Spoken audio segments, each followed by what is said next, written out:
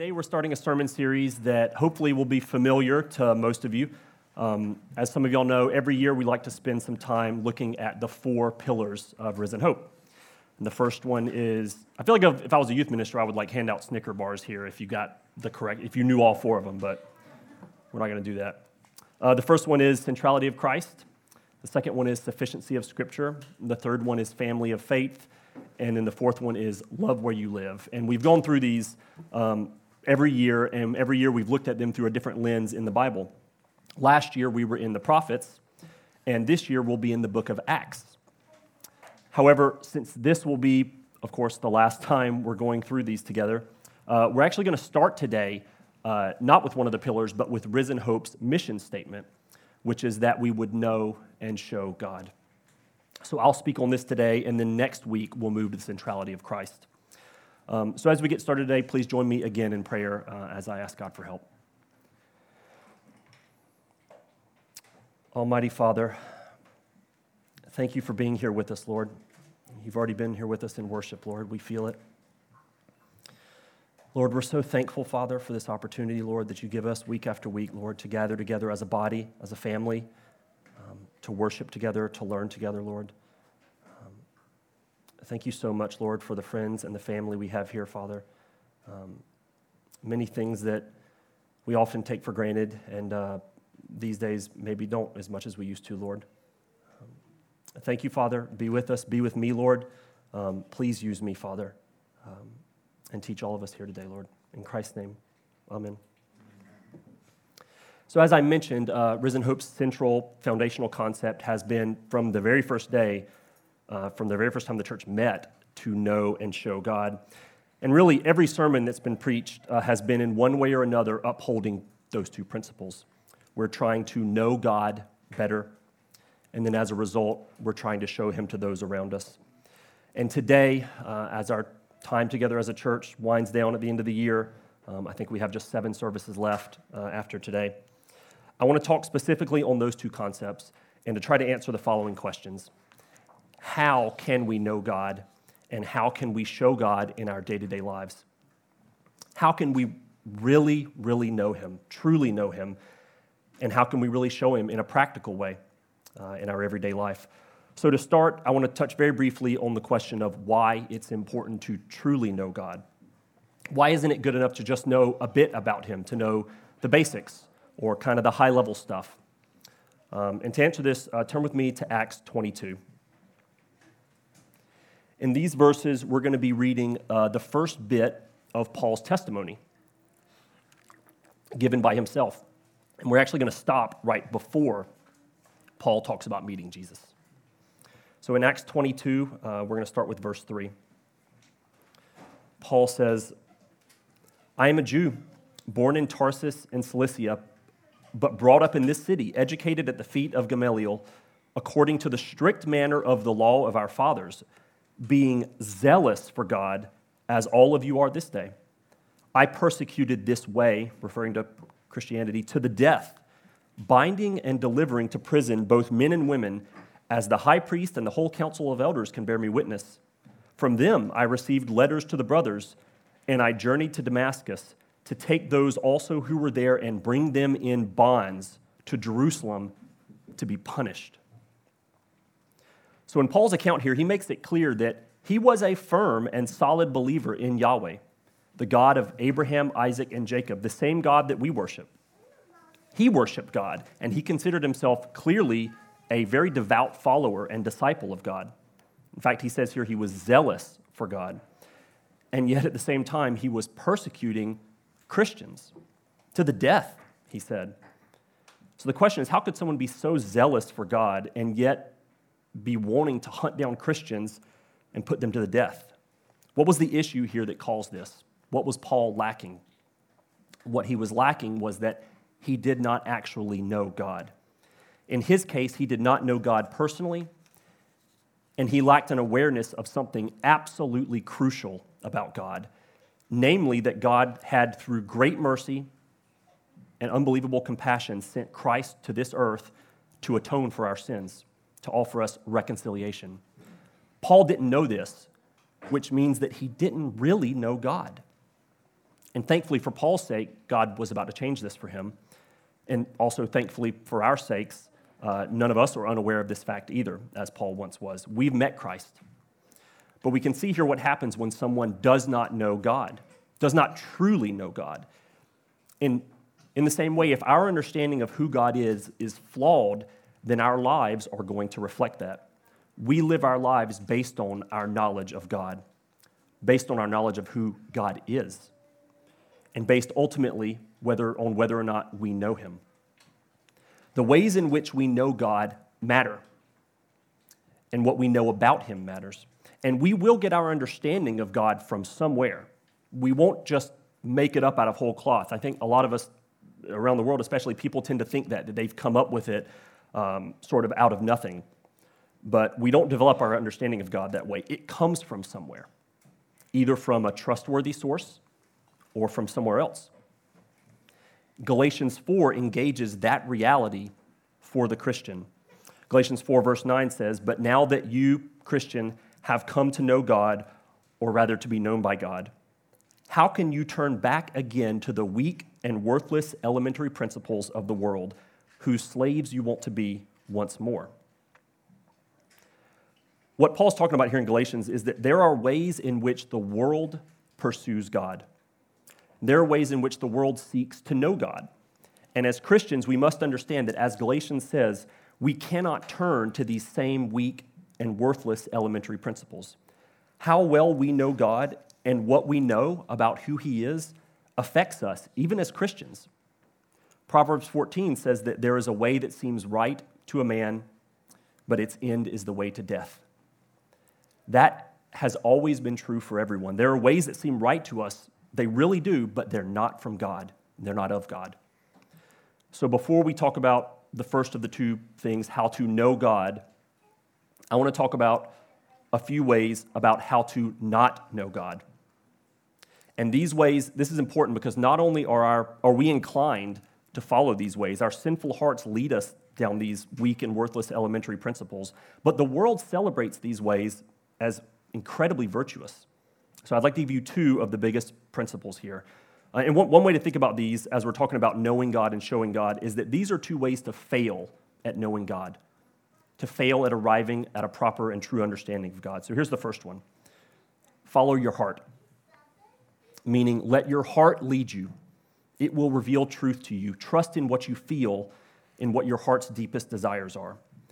This is something we hear a lot today, that following your heart is good, that your goal shouldn't be to know God, but rather to understand your heart's desires. Like, truly, what are your deepest desires? And be true to your heart. Something we often hear said. And we also hear that it's wrong to try to deny someone from following after the longings of their heart. But the Bible, of course, says about the heart of man that it is deceitful above all things and desperately sick. Who can understand it? Mixed into every longing in our heart is the toxin of sin. And we know this, selfish ambitions, vain desires, lust, and greed. These are what guide us when we trust our hearts. These are what we follow when we're left to our own ways.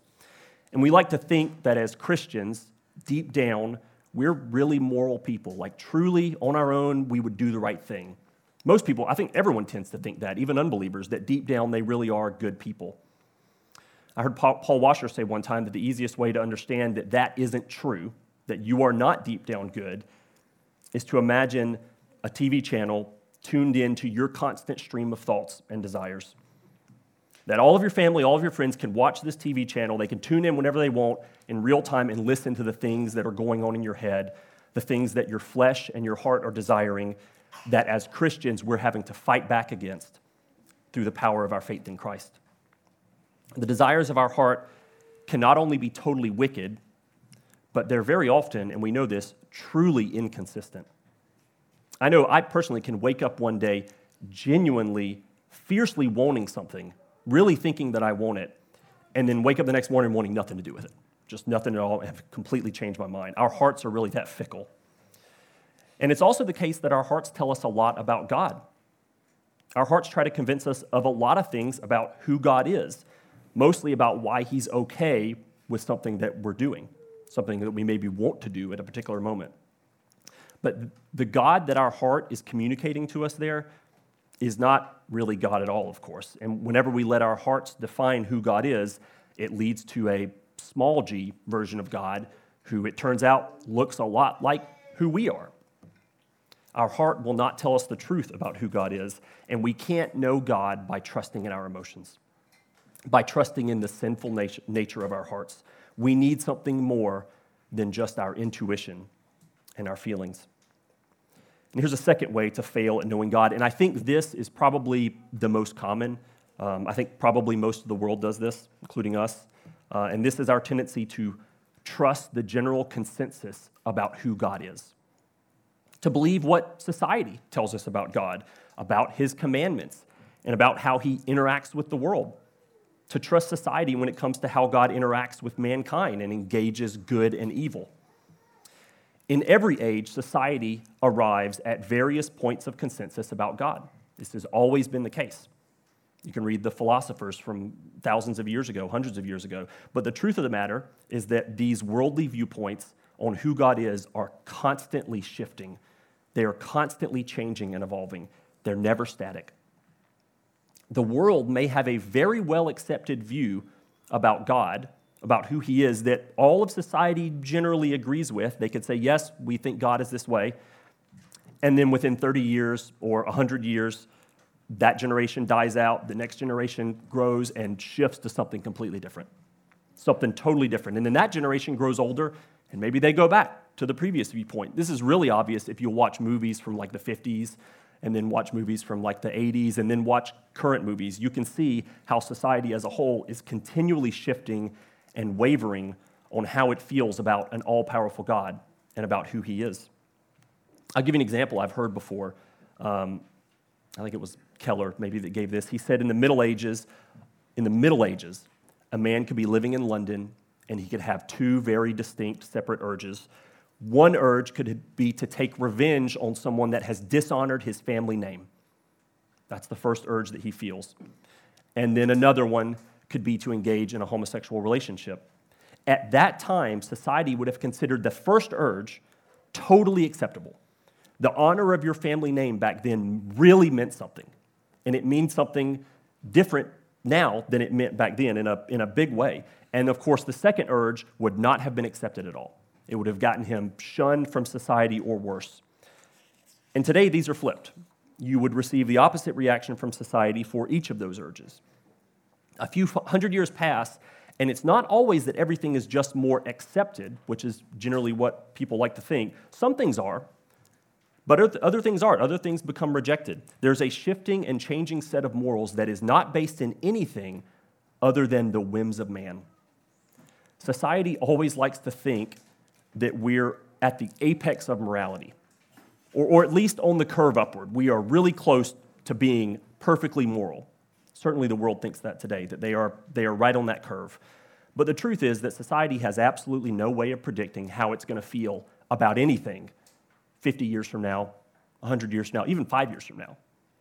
It has no idea what the general sentiment on something will be, as much as it wants you to believe that right now it's very close to being right about what's really good and what's really bad.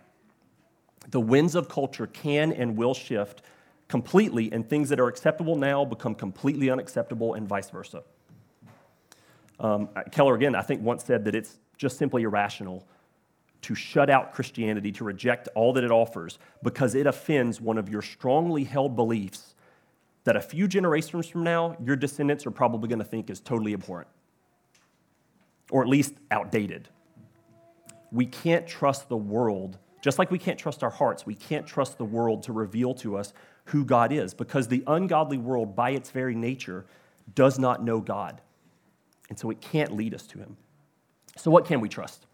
If following our heart and listening to the world, both things that are held today as very virtuous, if those cannot lead us to God, then what can? And the answer is the first of the 5 tenets of the Reformation, sola scriptura. Scripture alone speaks authoritatively on God. It speaks authoritatively, and it speaks to all believers, independent of church leaders and church councils, independent of human so-called spokesmen for God, God has given us one way, one measuring stick against which everything we hear about God must be held up against, must be tested against. Turn with me to Acts 17, verse 10. Here, Paul is going to be preaching the gospel to the Jews of Berea. And these are Jewish people who, they want to do the right thing. They really want to know God. So let's start reading with verse 10, Acts 17. The brothers immediately sent Paul and Silas away by night to Berea. And when they arrived, they went into the Jewish synagogue. Now these Jews were more noble than those in Thessalonica. They received the word with all eagerness, examining the scriptures daily to see if these things were so. Many of them therefore believed, with not a few Greek women of high standing as well as men. So these Berean Jews, who the Bible here says were noble, were confronted with someone telling them something about God, telling them something about who God is and the way that he's interacted with the world. That's what Paul was doing to them. And how did they respond? How did they judge the truth of what they were being told? It says that they studied the scriptures to see if these things were so. It says they studied them daily, actually, not just once. They look to the word, and they test what they hear Paul saying against the word. And what we read here is that is noble. That's the noble thing to do. We should compare what we've heard to what the Bible says. We can learn from this book, from the scriptures, that God himself wrote things about who he is, and he's given this to us through his prophets. He gave us the words in the Bible specifically that we might know him. And what these passages say is that what the passages we just read said is that using the Bible to judge what we hear about God is more noble than judging it in some other way. It's more noble than thinking about it really carefully to see if it sounds reasonable, or comparing it to what we've been taught by the world, or maybe what feels right inside.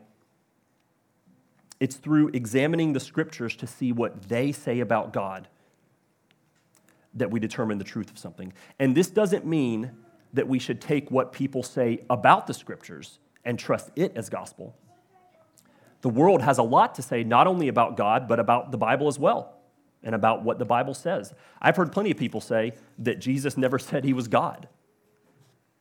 The New Testament not only makes it perfectly clear that that's exactly who he's saying he is, but it was also perfectly clear to the people around him at the time, because some of them tried to stone him for saying he was God. John 10 says that's specifically why they're trying to kill him.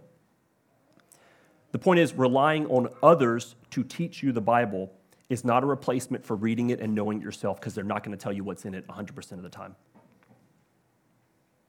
Either you won't know what it says when you hear things from the world, so you'll assume that what the world is telling you is true if it sounds reasonable enough, or, and in some ways this is worse, when you don't read and study the Bible yourself, we end up comparing what the Bible says to how we feel about what we've learned from the world.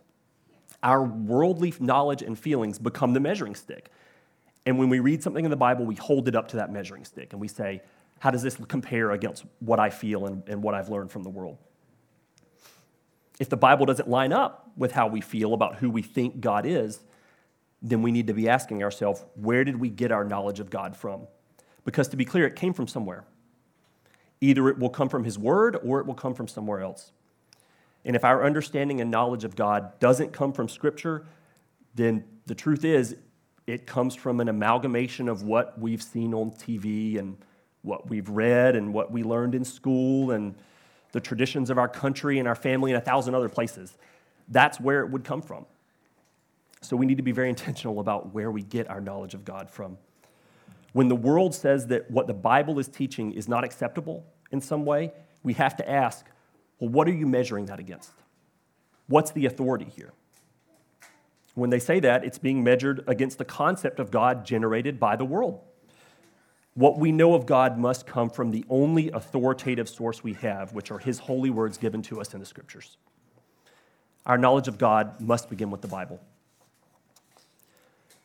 And so I want to give you 3 quick ways to help do that, to help us understand God through his word. Actually, 4 ways. The first way is, of course, to read it. to spend time reading the Bible. That's the best possible way to help us know God. But to kind of go further in through that one, the second way is to ask God to make you love reading the Bible. Ask him to help you just enjoy reading it, to give you a love for it. Isaiah 66 says that God looks to those who are humble and contrite in spirit and who tremble at his word.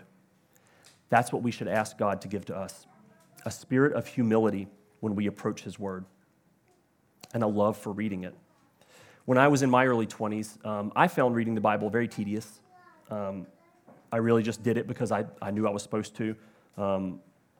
I wasn't a Christian when I was a child, and so it was something that I just did, but I didn't really enjoy it. But at some point, I remember asking God, I think over a long period of time, I started realizing I should ask him to give me a love for it, to help me actually enjoy reading it. And at some point, without me even realizing it necessarily, he did. He genuinely did answer my prayer. And I do now. I love reading it. And there's so much to love in it. The Bible is so varied. It's so rich and deep with the wonders of who God is and what he's done for sinners like us. I mean, Acts, the series that we're going to be centered in, or the scripture we're going to be centered in through this series we're in now, is an incredible book because it's very historical and modern and real. And when you read it, it feels modern and it's teaching you what God did as he founded the church. Job is another one of my favorite books because it tackles clearly how to deal with suffering in a way that we're not going to learn from the world. It's also one of the most poetic books in the Bible. There's so much to love in God's word, so we should ask God to give us a love for reading it. It may take time, like it did for me, or it could be fast, but please read the Bible and ask God to give you a joy and a love for what's written. The third way to know God through his word is to ask him to help us understand it. Not just to help us love it, but to help us understand what it's saying. And that's something else that has only happened for me in the past 10 to 15 years. I understood the more obvious portions of the Bible, but there's a depth in it that is waiting for all of us that the saints throughout the years have found and devoted their lives to understanding, a depth in the scriptures. And if we will read and pray and ask God to give us this understanding, to show us what the point of a passage really is or how it adds to something else that we've already read, what it's communicating to us, if we will read it and ask him to show up, give us understanding, then he will. He does it for me constantly. The fourth way here to know God through his word is to listen to trustworthy teachers who exegete it. And this is the easiest way, and it requires the least amount of effort, of course, and we really only get proper return out of it when we're studying the word ourselves and reading the Bible ourselves. And this fourth way here, listening to trustworthy teachers, this is why it's so important to be part of a local church, so you can be part of a body being regularly taught from the word. And this is different from watching or listening to preachers on TV and on your phone, which can be valuable, but it's far more important to be part of a body that comes together, supports one another in regular and constant teaching, in learning, in the journey of knowing God's word more. And knowing God through his word is required to be able to show him. If we don't know God, then what we will show of him is a weak and false version to the world. It's only by reading the Bible, by using our time in the word, that we will be able to genuinely and accurately show God to others. Being with Christ in the word really does matter when it comes to showing God to others. And this is just as important for us today as it was for the disciples. Turn with me to Acts 4 so we can see how knowing God affected how they showed him to others. We're going to pick up with verse 5 in Acts 4. And this is where we start at here is Peter and John have been teaching and proclaiming the power of God to those around them. They've been teaching Christ and proclaiming the power of Christ to the peoples around them. So let's start at verse 5, and we're actually going to read down to 13 in Acts 4. It says, "On the next day, their rulers and elders and scribes gathered together in Jerusalem with Annas and the high priest Caiaphas and John and Alexander and all who were of the high priestly family. And when they had set them," meaning Peter and John, "in their midst, they inquired, By what power or by what name did you do this?" Meaning the teaching and the miracles. Then Peter, filled with the Holy Spirit, said to them, "Rulers of the people and elders, if we are being examined here today concerning a good deed done to a crippled man, by what means this man has been healed, let it all be known to you and to all the people of Israel that by the name of Jesus Christ of Nazareth, whom you crucified, whom God raised from the dead, by him this man standing before you is well. This Jesus is the stone that was rejected by you, the builders, which has become the cornerstone. And there is salvation in no one else, for there is no other name under heaven given among men by which we must be saved."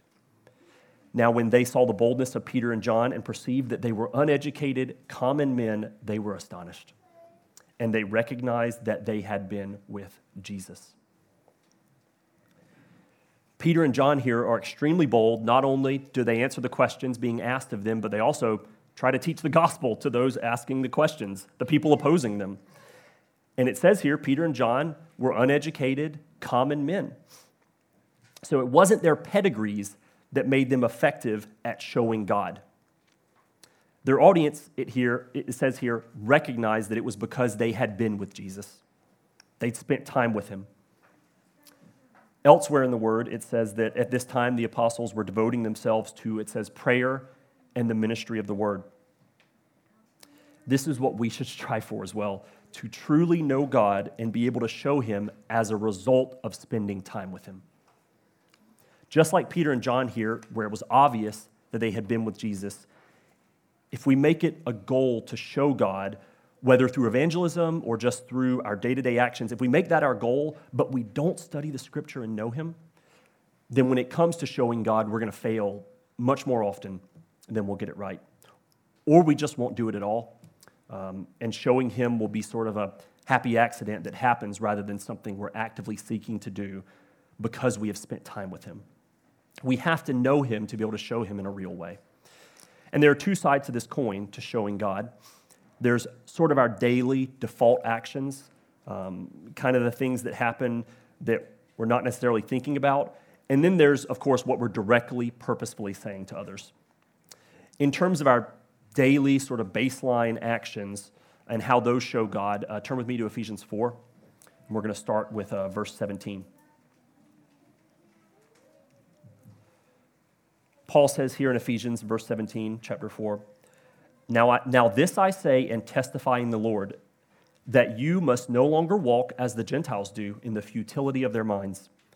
They are darkened in their understanding, alienated from the life of God because of the ignorance that is in them due to their hardness of heart.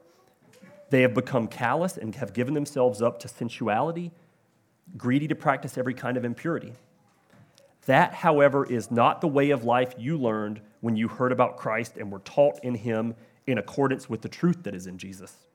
You were taught with regard to your former way of life to put off your old self, which is being corrupted by its deceitful desires, to be made new in the attitude of your minds, and to put on the new self, created to be like God in true righteousness and holiness.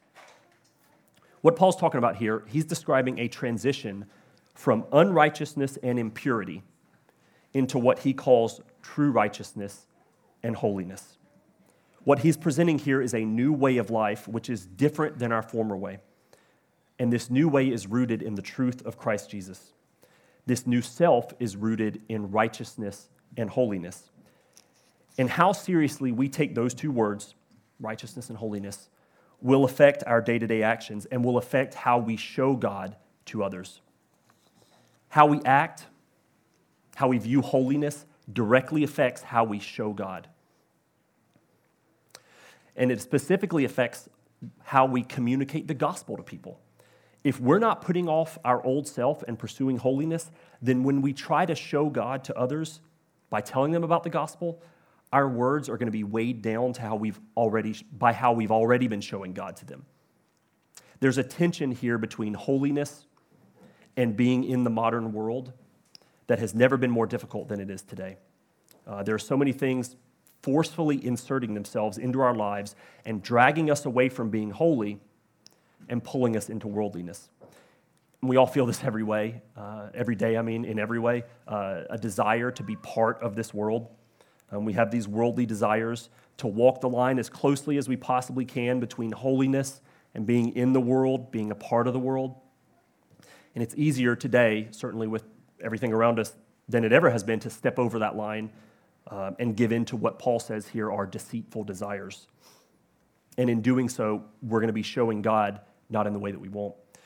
Because the truth is that if we're watching Game of Thrones and then going into work the next morning, discussing it with our coworkers, then we're not showing God to them.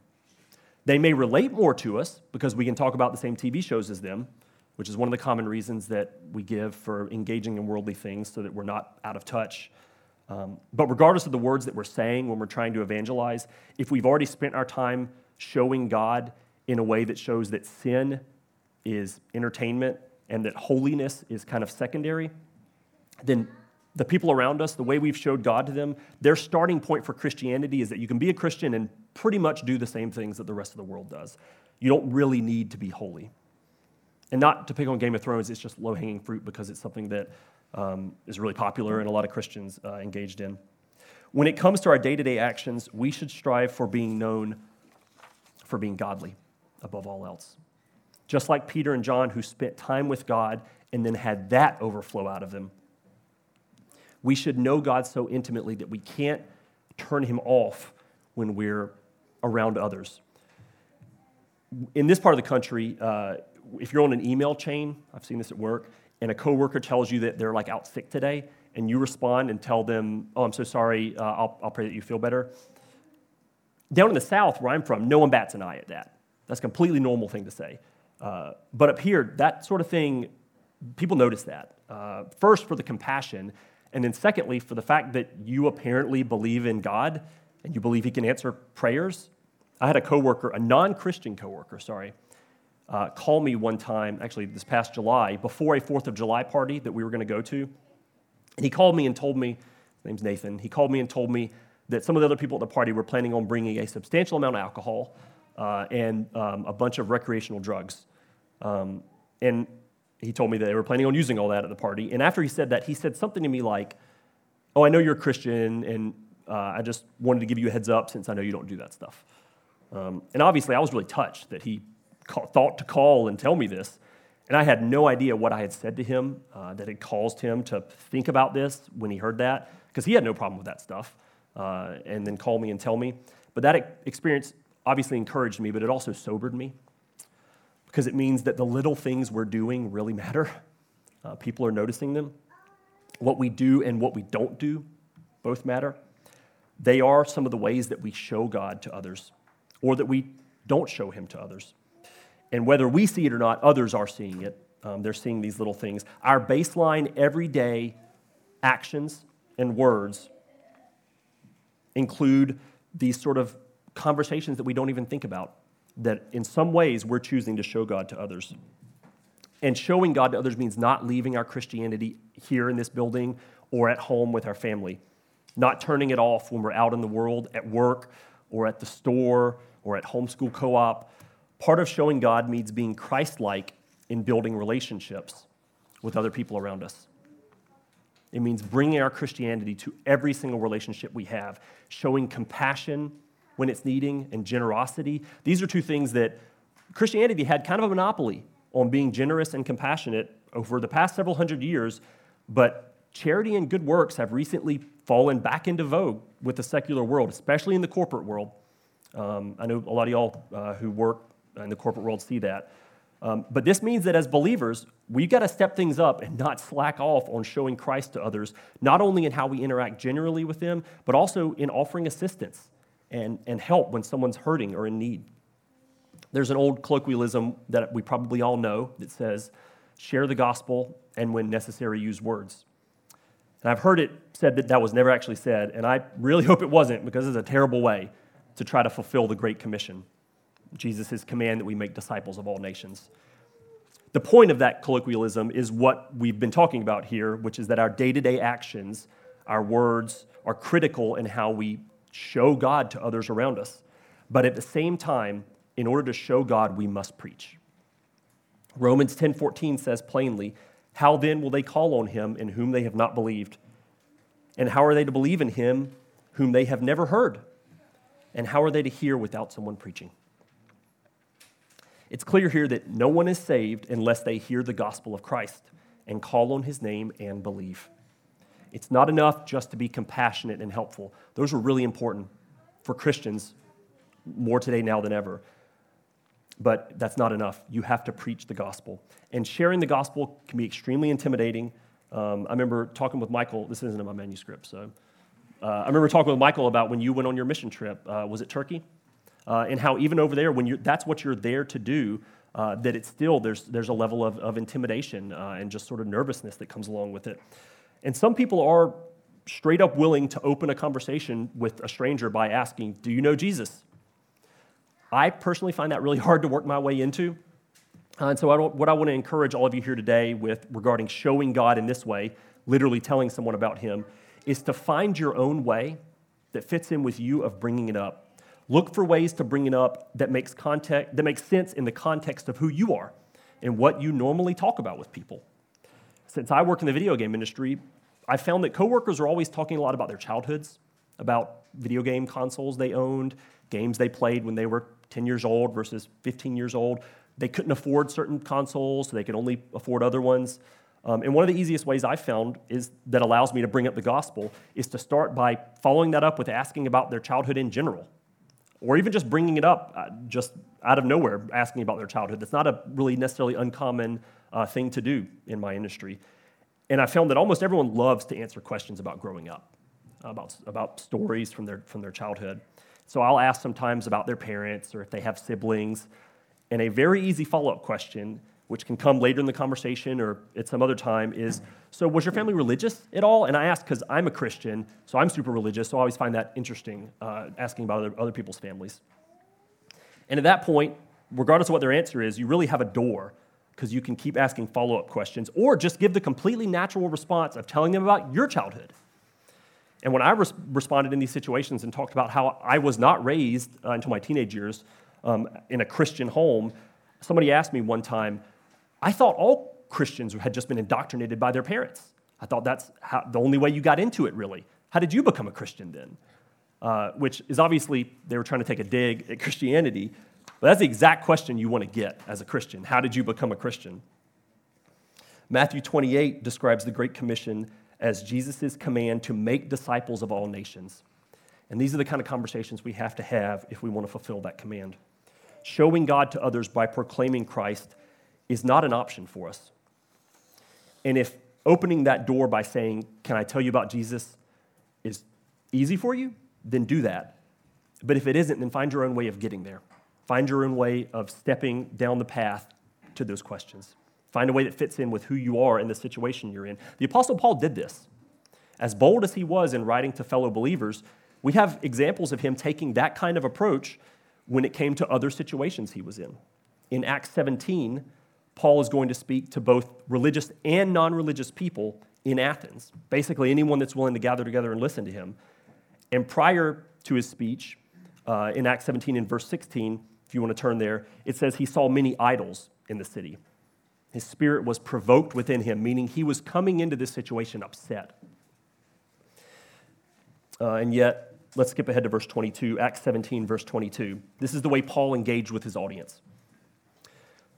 17, verse 22. Paul, standing in the midst of the Areopagus, said, Men of Athens, I perceive that in every way you are very religious.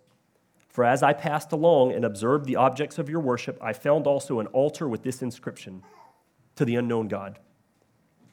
What therefore you worship as unknown, this I proclaim to you. The God who made the world and everything in it, being the Lord of heaven and earth, does not live in temples made by man, nor is he served by human hands as though he needed anything. Since he himself gives to all mankind life and breath and everything. And he made from one man every nation of mankind to live on all the face of the earth, having determined allotted periods and the boundaries of their dwelling place, that they should seek God, and perhaps feel their way toward him and find him. Yet he is actually not far from each one of us, for in him, and it's in quotations here, in him we live and move and have our being, as even some of your own poets have said, for we are indeed his offspring. And Paul goes on here, and he says more And then at the end of it, he gets mocked by people, which again is maybe relatable in some ways. But what's incredible about this speech is that Paul does not come out of the gate immediately preaching the gospel, which he would be totally justified in doing. He saw how many idols there were in the city, and it really troubled him. He knew these people were far from God. But what he chooses to do, the way he chooses to show God, is to look at the situation he's in and engage with the people in a way that fits with who they are. And we could think about this approach in kind of 3 steps. First, he observes the audience he's in the midst of. He has at least a small understanding of what's driving the people he's talking to, what they find their identity in. And then second, he engages with that, with something they understand. That's where he starts. And later he even quotes one of their own poets, a secular poet, presumably. And then thirdly, finally, he connects that to the gospel. He doesn't even immediately start with Christ. He gets to Christ, but he starts by talking about the characteristics of God, which is something he knows his audience can relate to because they're so religious. They do believe in the idea of God or gods. This is absolutely an approach that we can and should take to show God to someone.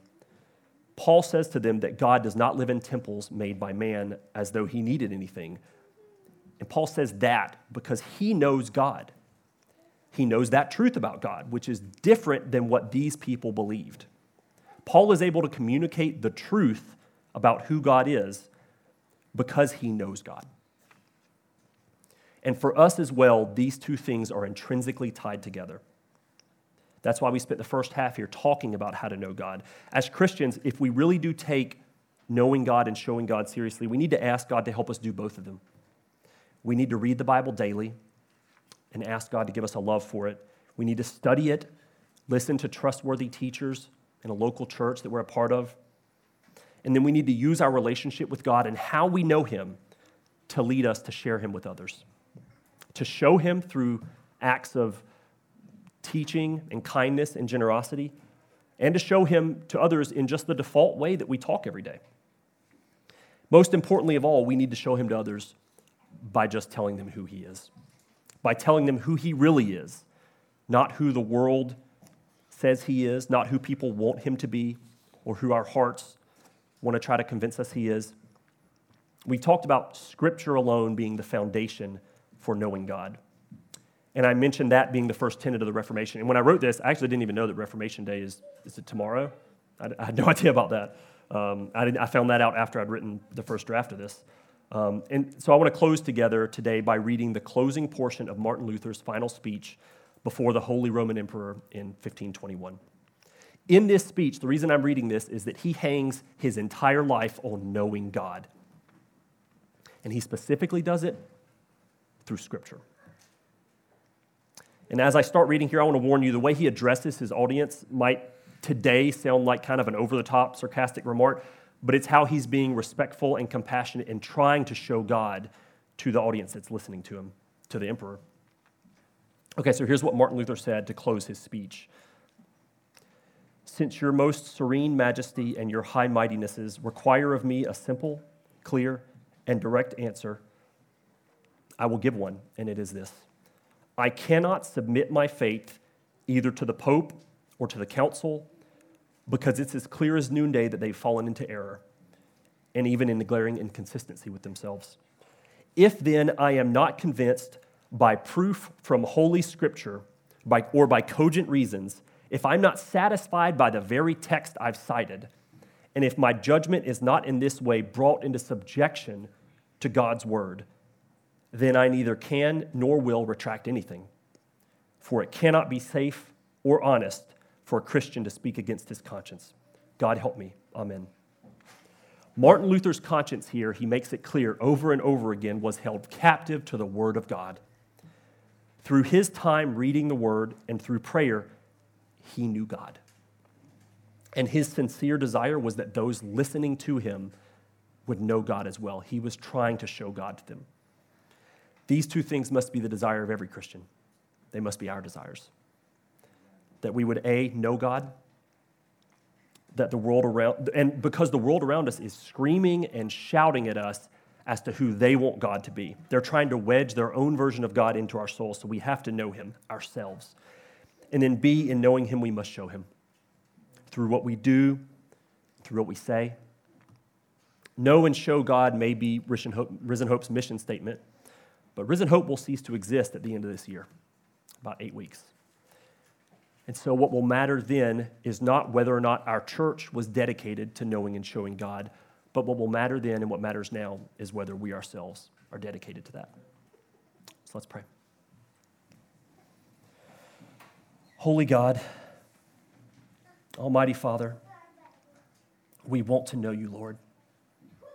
Our flesh pulls at us. The world pulls at us, Father. Please, God, cast it all aside and bring us into closeness with you, Lord. Give us a love for your words, Father. We love you. Thank you, Father, that you hear us right now, Lord. You're with us. You hear our prayers, Father. Thank you, Lord. What an honor, Father, that we can pray to you. We're so thankful, Lord, for the sacrifice of Jesus Christ, Lord, that made this so. Give us a love for you, Father, and let that overflow out of us, Father, to the ones around us through what we say and what we do, Lord. In Christ's name, amen.